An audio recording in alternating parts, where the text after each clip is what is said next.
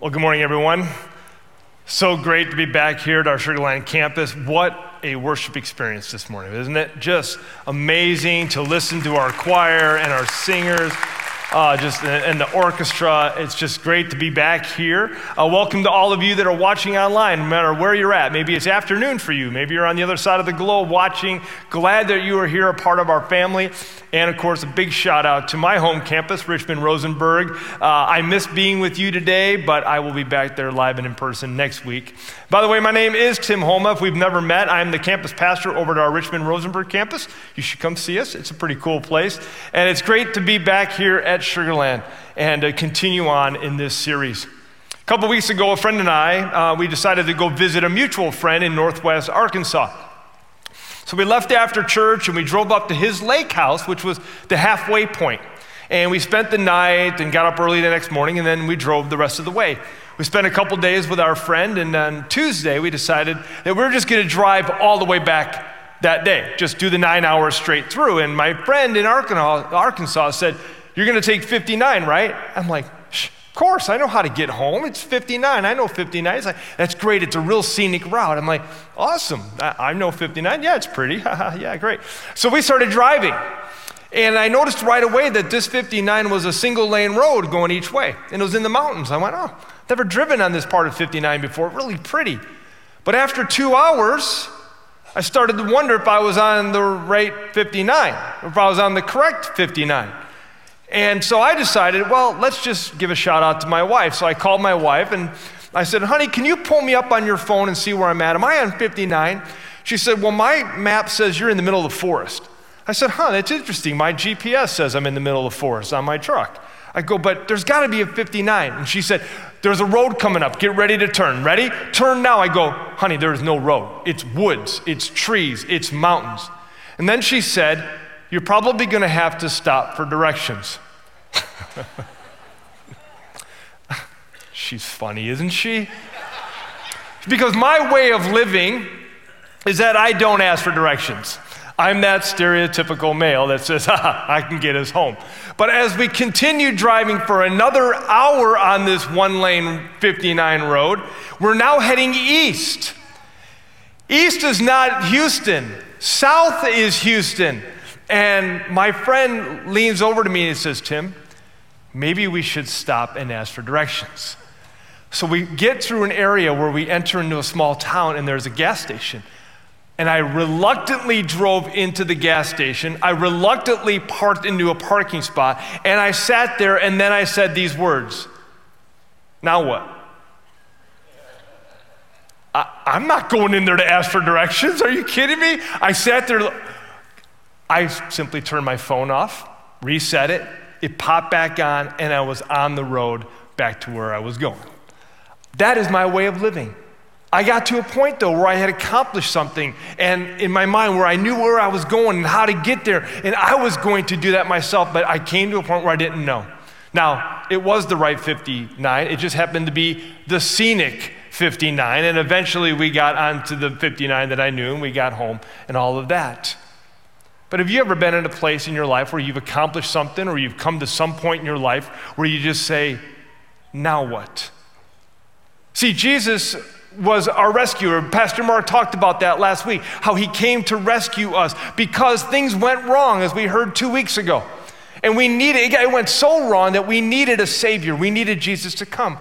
And we understood that, but now what? And we are to reflect on that question this morning. Now what? What is our way of living in response to that? Because whether or not you understand this, you have a way of living, whether it's by accident or on purpose, whether it's headed in the right direction or the wrong direction. And today I want to start off by looking at Psalm chapter 1. So if you have your Bibles with you or your Bible app, open up to Psalm chapter 1, verse 1, and we're going to look at two ways of living. Because in order for us to know and understand what's next in our way of living, we have to understand the two ways that we can live this life. So beginning in Psalm 1, follow along with me as I read. It says, "Blessed is the one who does not walk in step with the wicked, or stand in the way that sinners take, or sit in the company of mockers." Now those sound like really bad things. Mockers, wicked, sinners, all of that. And the reason why it's here, the idea here is that there's a person who doesn't live this way like everybody else. They live a different life. They live a blessed life, or in other words, a happy life. They don't fall into the default of everyone else's way of living, how the world runs. And then it continues on. But whose delight is in the law of the Lord, and who meditates on his law day and night. That person is like a tree planted by streams of water, which yields its fruit in season, and whose leaf does not wither. Whatever they do prospers.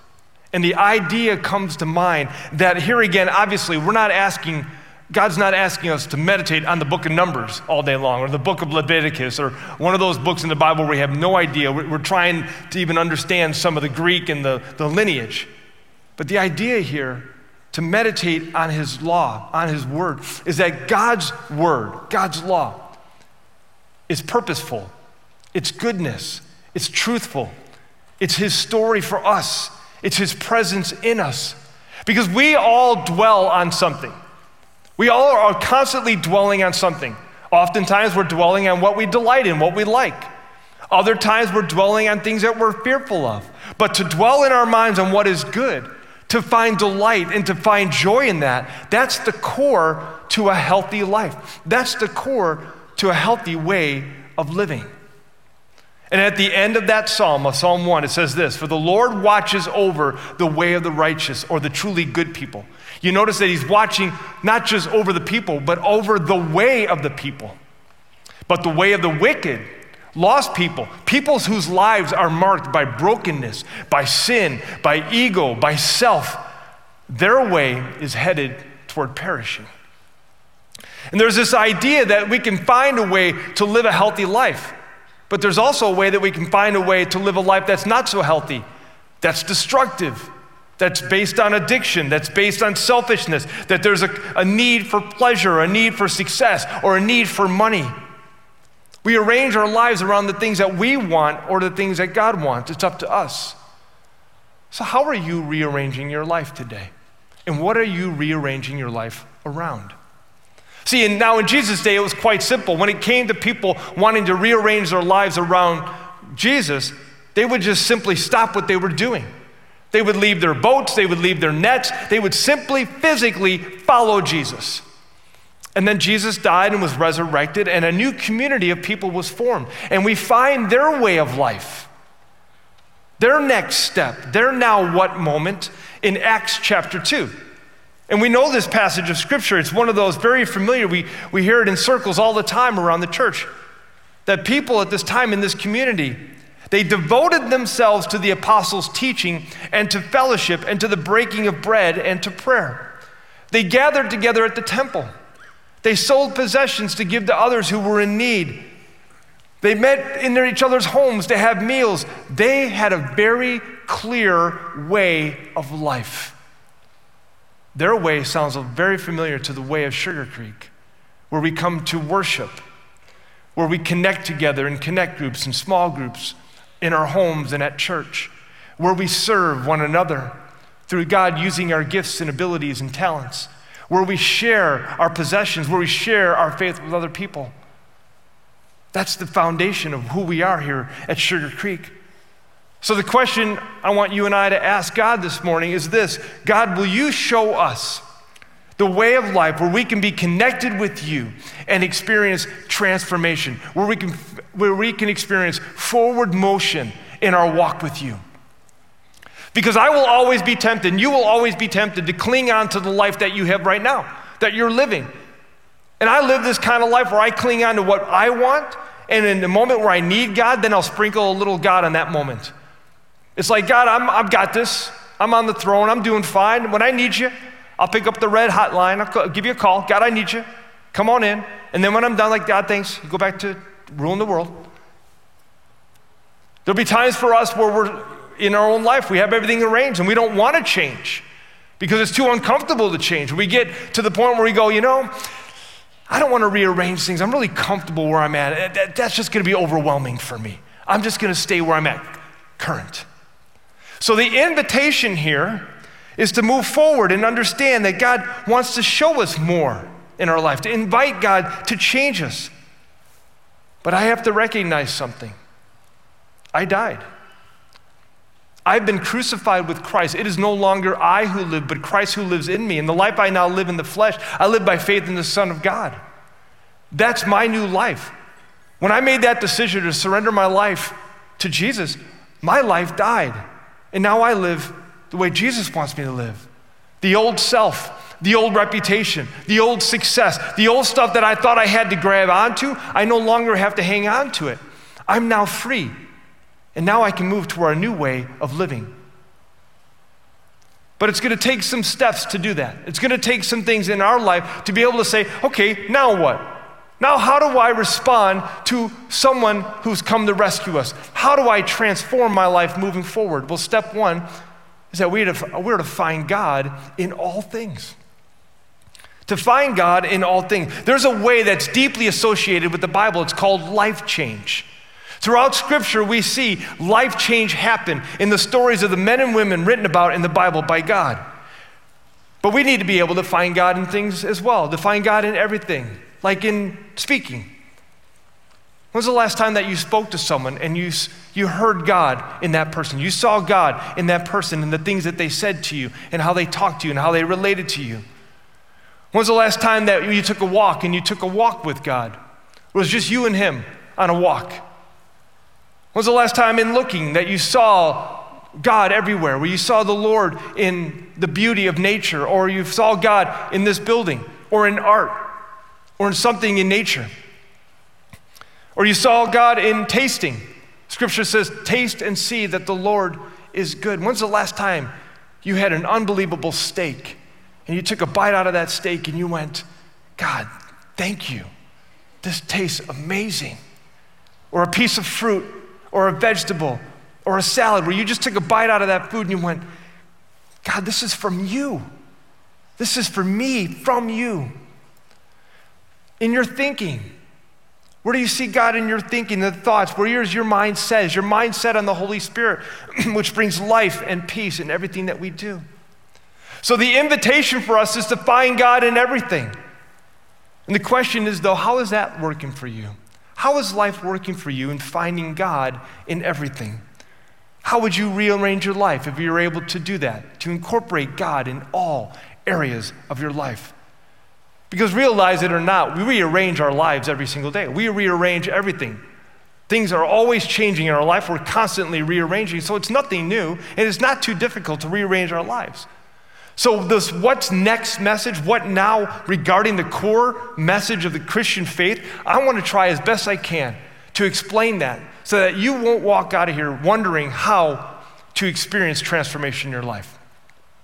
If you're stuck, or if you're new to this, or you just need a kickstart in your faith, my prayer is that you will walk out of here today feeling this desire to see God in everything. Life is full of changes. Constant changes all the time. Today, there will be a change in your life that's going to change the pathway for tomorrow. Something's going to happen. It always happens. We experience change on a regular basis. We notice change on a regular basis. A mother was sitting down and looking at a photo album with her 4-year-old son. And they were going through the pages, and he was seeing all these pictures, and they happened to stop at one particular picture where the son kind of stared at it. And he was looking at it, and he looked really perplexed. And his mom said, "Son, what's the matter?"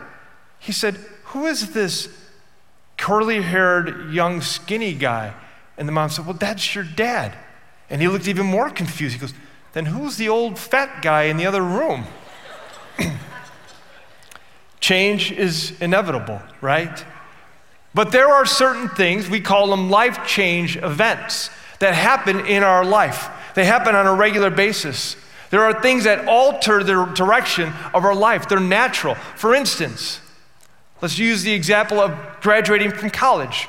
You wouldn't graduate from college and then after that event, go and live back at home for the next 30 to 40 years under the curfew of your parents. That life-changing event is going to catapult you forward into adulthood, into your career. You wouldn't get married and have your spouse go back and live with their parents and you go back and live with your parents. That's a life-changing event where you got married, now the two are one, and you go to your new home and you start a whole new life. That's a life-change event. One of the highest values that we have at this church is life change. It's in the purpose statement. We all say every Sunday, to love and lead all people to what? Life change in Christ. We believe that when Jesus gets a hold of our heart, when we surrender to him, we change from the inside out. That Jesus comes in and he changes our goals and our priorities. He changes our relationships and he changes our character. He changes our life. Paul shares this in 2 Corinthians chapter 5, verse 17. It's a very familiar verse to all of us. It says, therefore, if anyone is in Christ, anyone who's made a decision to surrender their life to Jesus, he is a new creation. The old is gone, the new has come. Becoming a follower of Jesus is not something we celebrate one time and we forget. We don't check it off as a bucket list and go, done it, all right, Jesus is in my life, and then we move back to our old way of living.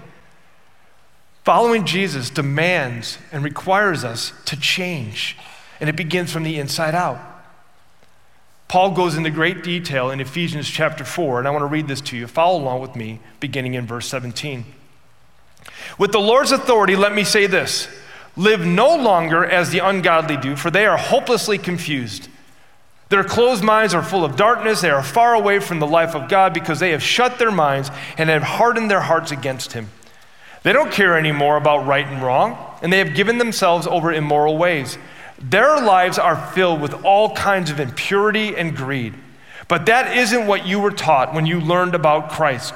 Since you have heard all about him and have learned the truth that is in Jesus, throw off your old evil nature and your former way of life, which is rotten through and through, full of lust and deception. Instead, there must be a spiritual renewal of your thoughts and attitudes. You must display a new nature because you are a new person created in Christ, God's likeness, righteous, holy, and true. When you accepted Jesus, when you surrendered your life to Jesus, you're a new creation. You're a new person. You're righteous. You're forgiven. You're free. You're holy. You're true. You're whole. And that begins the movement, that life change event begins the movement toward transformation. And again, Jesus talks about this in Matthew 16:24. It says, then Jesus said to his disciples, if anyone would come after me and follow me and surrender their lives to me, he must deny himself and take up his cross and follow me. And this leads me to my second step in what's next in this new way of living for Jesus. A spiritual walk with Christ requires a denial of self. Jesus said, if anyone would come after me, deny themselves and take up the cross, take up his cross. And that word deny is in the Greek means to disown your own life, to reject your own life, to move as your life being unimportant and following Jesus as key and most important in your life. And that word self there, that other word deny self, Jesus is talking about that part of us that wants that natural pull to do our things our own way. This is my way, I'm gonna do it my way. That word deny that in us, to reject it, to disown it. It's human nature for us to want to seek our own way, to be our own boss. Here's the truth though, the problem here is that Jesus cannot be the Lord of your life if you're the Lord of your life. You can't share the throne. You can't decide, Jesus, you take the throne now, I'm a little busy, I'll come back. It's all or nothing. Jesus is actually calling us to give up the throne of our life and allow God and his word to reign in our life, to guide us. And when we do that, God's in control. God's reigning in our life. But what does it mean to take up a cross? Does that mean that all of us go out and find a 300-pound beam and we carry it around? You know, we've gotten to a point in our society where we have romanticized the cross. Many of us wear crosses around as symbols that we think are elegant or beautiful or pretty, or maybe they do remind us of our faith. Some of us have tattoos. I'm one of those. I have a tattoo of a cross on my forearm that is very significant to me. But the cross in Jesus' day meant death. It meant disgrace. It meant suffering. You see, a call to the cross is a call to suffer anything anyone brings against you because of your connection to Christ. That means that you're going to be disgraced in the eyes of others because of your love for Jesus. That means being laughed at, ridiculed, appearing as a failure. And whatever it means, you are willing to take the harassment from others to follow the will of God. That's what it means to take up the cross. To take up your cross means that you die to the need for approval from others. To take up the cross means that you die to the world's definition of success. To die to the cross means that you die to goals and aspirations that come from your desire for accolades from others. We're to deny ourselves, our way of living, to follow Jesus. And by following him, we take up the cross, understanding what comes with that others will turn their backs on us. But we're going to do that willingly because God's going to transform us and he's going to use us in the lives of other people because of the decisions we made to follow Jesus. Which leads to my third step. A spiritual walk with Christ requires following him. First, we deny ourselves, we take up the cross, and then we follow. Look what 1 Peter, what Peter says in chapter 2, verse 21. To this you were called because Christ suffered for you, leaving you an example that you should follow in his steps. What does that mean? That Jesus says to follow me means that you obey my word, the Bible. You want to follow me? Then listen to what the Bible says and obey what the Bible says. Follow what the Bible says. Look what it says in John chapter 8, verse 31. Jesus therefore was saying to those Jews who had believed him, if you abide in my word, then you are truly disciples of mine. You want to be looked at as a true disciple of Jesus? Abide in his word. You know what that word abide means? It means camp in, build a tent in, live in, remain in, stay in, because it produces life like a plant planted in soil. It stays true and it gets its nutrients there. If you remain in God's word, you will grow. If you plant yourself in God's word, if you remain in there, if you build a tent and you hang out in God's word, you will grow. And Jesus is saying that the proof that you are my disciples, that you are a follower of mine, is that you love and obey what is written in this book. And then you can go to the Old Testament passage in Isaiah, which is crazy. When I read this, it really changed my mindset on transformation. In verse 66 of chapter 2 of Isaiah, it says this, chapter 66, verse 2, but to this one I will look, to him who is humble and contrite of spirit, and who trembles at my word. That word tremble in the Hebrew means sharad. And the word sharad actually means to honor to the point where it changes your behavior. It doesn't mean you're shaking at his word, but it has such impact that it's like you're getting the goosebumps reading it, like, I'm going to change because that is just changing my life. It's affecting me at the deepest core of my being. And it's shaking me to the core where I'm going to honor it and I'm going to change because of it. The proof that we are following Jesus is that we love and obey God's word. And one way toward life change is that we incorporate the Bible into our everyday life. Paul, it's a great passage here, 2 Timothy chapter 3, verses 16 to 17. A lot of us have heard this, but I love this verse. All scripture is God-breathed. That means it's God's words. Every word is God's and is useful for teaching, rebuking, correcting, and training in righteousness, so that the man of God may be thoroughly equipped for every good work. This verse is saying that the Bible has been given to us to teach us what the right thing is, to show us where we've gotten off track, to get us back on track, and to show us how to stay on track for success later on in life. Why is the Bible so important? It is the only, understanding what the Bible said is the only way to know and experience true, permanent life change.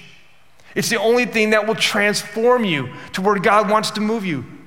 It's the power that helps us grow up. Learning and doing what the Bible says is the key to increasing your love for God and love for others.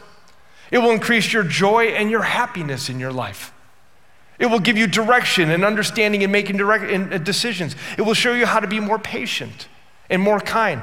It will show you how to have a better dating relationship, a stronger marriage, how to be a better parent, how how to use your time wisely, how to manage your money. It will show you how to find and fulfill your life's purpose. In other words, everything in your life, every decision you make, every direction you're taking can be guided by this book.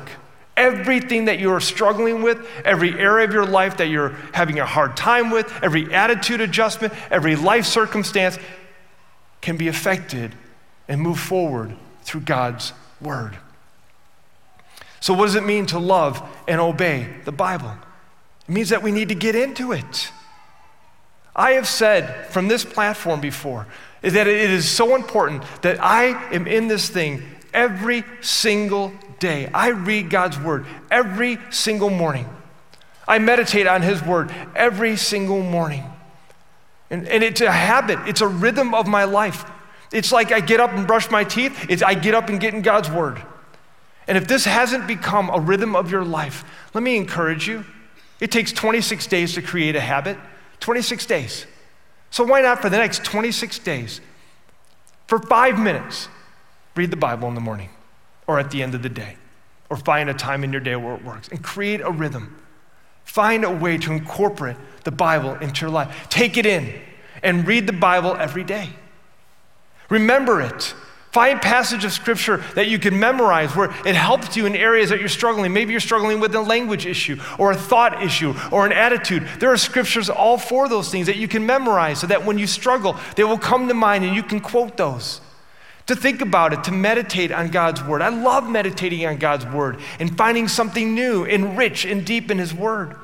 Then I love putting God's word into practice by sharing it with others and talking about it, doing what it tells me to do.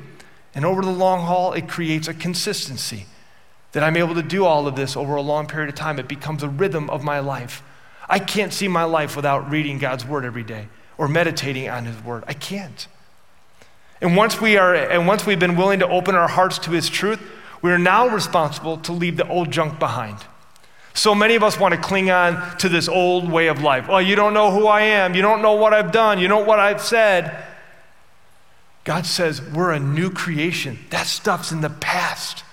We can't change the past. God wants to change your future by living through you in the presence. Look what Paul says in Ephesians chapter 4. But that isn't what you were taught when you learned about Christ. Since you have heard all about him and have learned the truth, that is in Jesus, throw off your old evil nature and your former way of life, which is rotten through and through, full of lust and deception. And then in verse 23, they go hand in hand here. There must be a spiritual renewal of your thoughts and attitude. I love this passage in scripture in John, in the Old Testament, in Joshua chapter 1, verse 8, where it says, this book of the law shall not depart from your mouth, but you shall meditate on it day and night so that you are careful to do according to all that is written in it. So then you will make your way prosperous and then you will have success.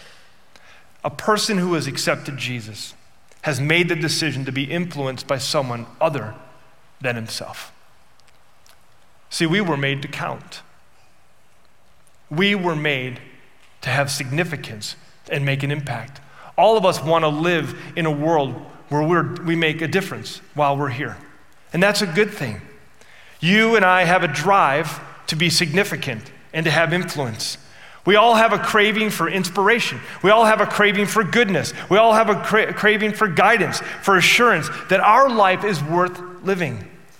But we must live under an influence. Because if you don't live under a good influence, you'll live under a bad influence. For many of you, you may not know this, but before I became a pastor, I was a counselor in the state of Illinois. And my responsibility was to take court-ordered adults who were struggling with addiction and go through therapy with them. And I counseled them on a regular basis. But one of my responsibilities was to attend 12-step programs with them. And I had the opportunity to go to Alcoholics Anonymous and listen to the stories of those addicts struggling to overcome this addiction. Many of the stories that they told brought laughter, brought tears. Most of them were embellished. They were made up. They were urban myths because oftentimes those stories were told by men and women who were under the influence. But there was a story this year that came out about a woman in Portland, Maine. She was driving and she drove her car through the police garage. She drove it over the pedestrian walkway by the police station and down the stairs of the parking area in the police station. And the police showed up and they were questioning the woman, what happened? And she said, well, the GPS told me to go this direction. Well, we know that the GPS would not have told her to go down the police stairs because she was under the influence. You see, no matter whether the stories are laughter or tears, they often end in tragedy for those that are under an influence that is not positive, that is not good in their life. You know, one of the founding moments in the creation of Alcoholics Anonymous was the story of a man named Roland. Back in 1932, Roland, who was a hopeless alcoholic, went to see the famous psychologist Carl Jung. And while he was being treated for a year, Roland discovered a way to become sober. So he thought. And after a year, Carl Jung released him, and before Roland got on the boat to head back to the United States, he was drunk again. And he went over to Carl Jung, and this is what Carl Jung said to Roland. He said, well, I know of nothing that could help somebody like you. And Roland then felt like the gates of hell had closed in on his life, and he had nothing in his life. But then Jung stopped, and he said, but wait, there is one thing. I know some people who have had a vital religious experience of transformation. And so Roland ended up becoming a part of a group now known as the Oxford Group. And he in turn turned somebody else who was struggling with addiction onto the Oxford Group, who then turned somebody else. And that other person was a guy named Bill W., the founder of Alcoholics Anonymous. 30 years later, Bill W. wrote Carl Jung a letter to let him know that he was inspirational in the launching of this 12-step program. And here's what Jung said in response back to Bill W. about Roland. He said, Roland's craving for alcohol was the equivalent on a low level of the spiritual thirst of our desire for wholeness. He said it's the thirst for union with God, the transcendence, the transformation. And then he goes on to say alcohol in Latin is spiritus.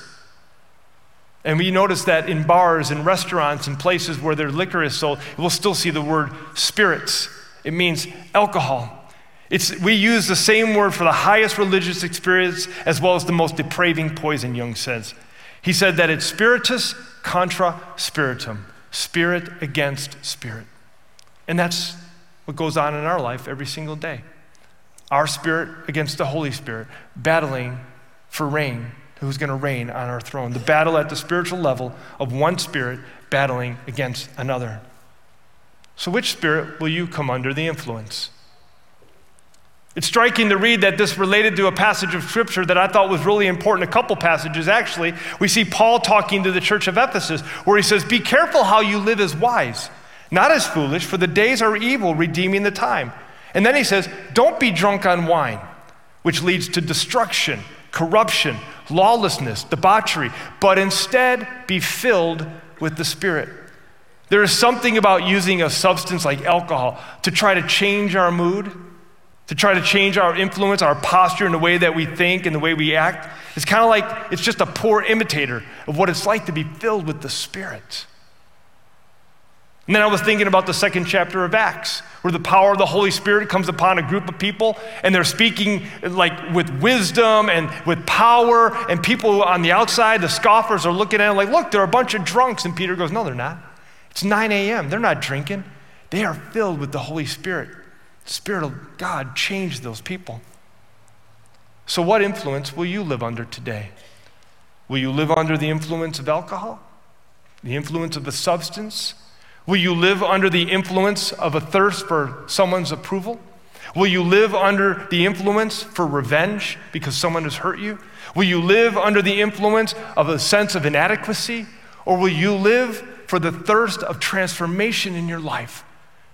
A new way of living with inspiration that can actually be filled by the Holy Spirit. And so today you get to choose. You get to choose what influence by starting right now. How will you be influenced living your life today moving forward?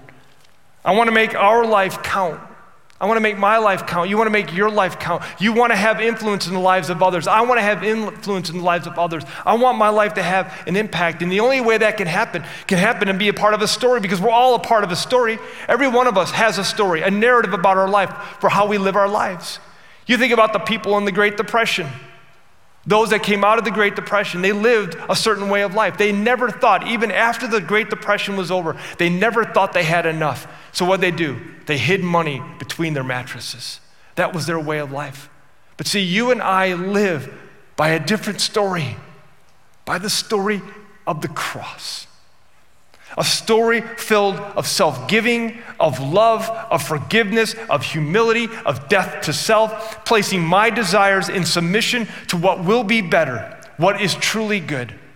Trusting, depending wholly on God, finding His power when I come to Him, finding His strength through my weakness. I can't, He can, so I'll let Him. I can't do this on my own, He can, so I'll let Him. To be under the influence today, ask God, God, would you influence me? Would you influence me in the sphere of influence and power? Would you influence the very thoughts that come out of my mind? Would you influence the very words that come out of my mouth? Would you influence the images that I see as I look around at your beauty, when I look around, particular, at other human beings? Would you influence my actions? Would you influence my rest? Today, will you live under the influence of the Holy Spirit and be transformed to a new way of life? Live under the influence that alone can make your life count. And maybe this morning you want to live underneath a new influence because the life and the influence in your life right now is not healthy. You haven't been living a good way. And maybe today's the day that you surrender your desire, clinging on to your life, and you surrender to Jesus, to His influence. Maybe it's today, this day, you surrender your life to Him. Or maybe today is the day you restart your life. You kickstart your life to be influenced again by God and not by you, not by other things that will take you away from Him. Today's the day you can do that. I'd love to talk to you afterward if you want to pursue that. There are people in our Next Step Center right out here to my right when you leave this morning that would love to pray with you and talk to you about this relationship with Jesus, this influence through the Holy Spirit. Today could be the day where you're influenced to make a difference in this world and make your life count. Let's pray. God, we thank you for your Son, Jesus. We thank you for the influence in our life that He brings. Lord, we surrender our lives to you today. We allow you to take the throne. We give you the throne. We want to obey your word. We want to follow you. We love your word. We love that your word guides us and directs us. So today we surrender our own will to you to follow your will, your direction, your path. Lord, today we just freely say the new way of life is to follow you. May we follow you completely, surrendering our life to you, and we pray this in your Son's name. Amen.